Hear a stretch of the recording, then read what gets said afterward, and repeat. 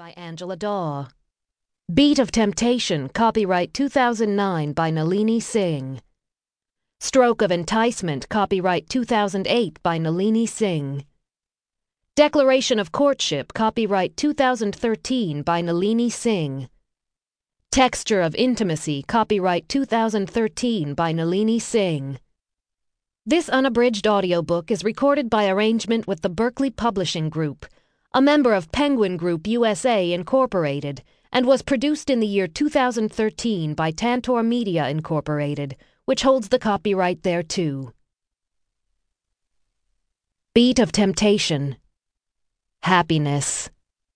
The Psi Council tried to outlaw Christmas once. It was in the year 2019, 4 long decades after the implementation of the Silence Protocol. The protocol itself arose out of the overwhelming incidents of insanity and serial killing in the Psi populace. Driven to the edge, the Psi made a choice.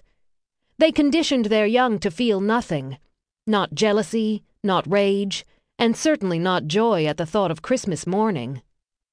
So it was that by 2019, only ice ran in the veins of the Psi politicians who wanted to make Christmas illegal. Since the Psi race controlled government then as it does now, Law 5198, deletion of Christmas and associated holidays, was near certain to pass. There were a few minor hiccups. Some elderly Psi, those who had been too old at the inception of silence to allow for true conditioning, weren't certain they wanted the holiday outlawed. But the old ones were few, the last unwanted vestiges of an emotion-filled past the Psi preferred to forget. They were ignored, their fading voices drowned out by the silent majority. Law 5198 was read into the statute books and life moved on. Except that the humans and changelings, the other two parts of the triumvirate that is the world, took no notice. Christmas trees went up as usual, gifts were bought, and carols were sung. Human business owners did a roaring trade in mulled wine, fruitcake, and roasts with all the trimmings. In comparison, Psi, who owned interests in companies that usually profited from Christmas, suffered a sharp drop in income. Law 5198 meant they could no longer advertise their products in conjunction with the outlawed holiday.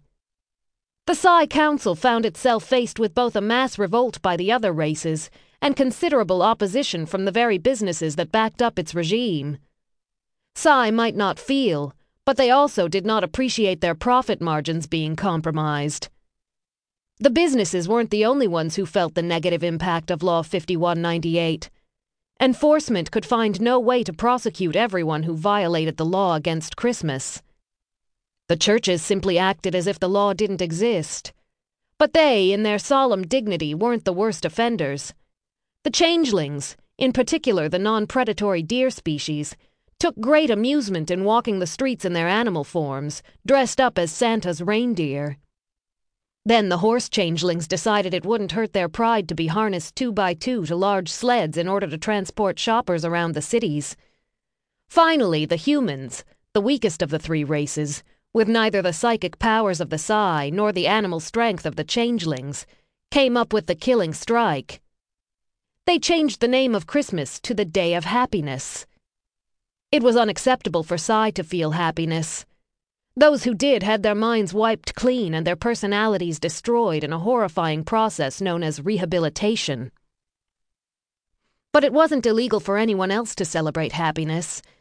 And if they wanted to do it by singing songs, gathering with loved ones, and attending certain ceremonies dressed in their Sunday best, well, that wasn't illegal either. The powerful, deadly Psi Council was used to instant obedience in all things.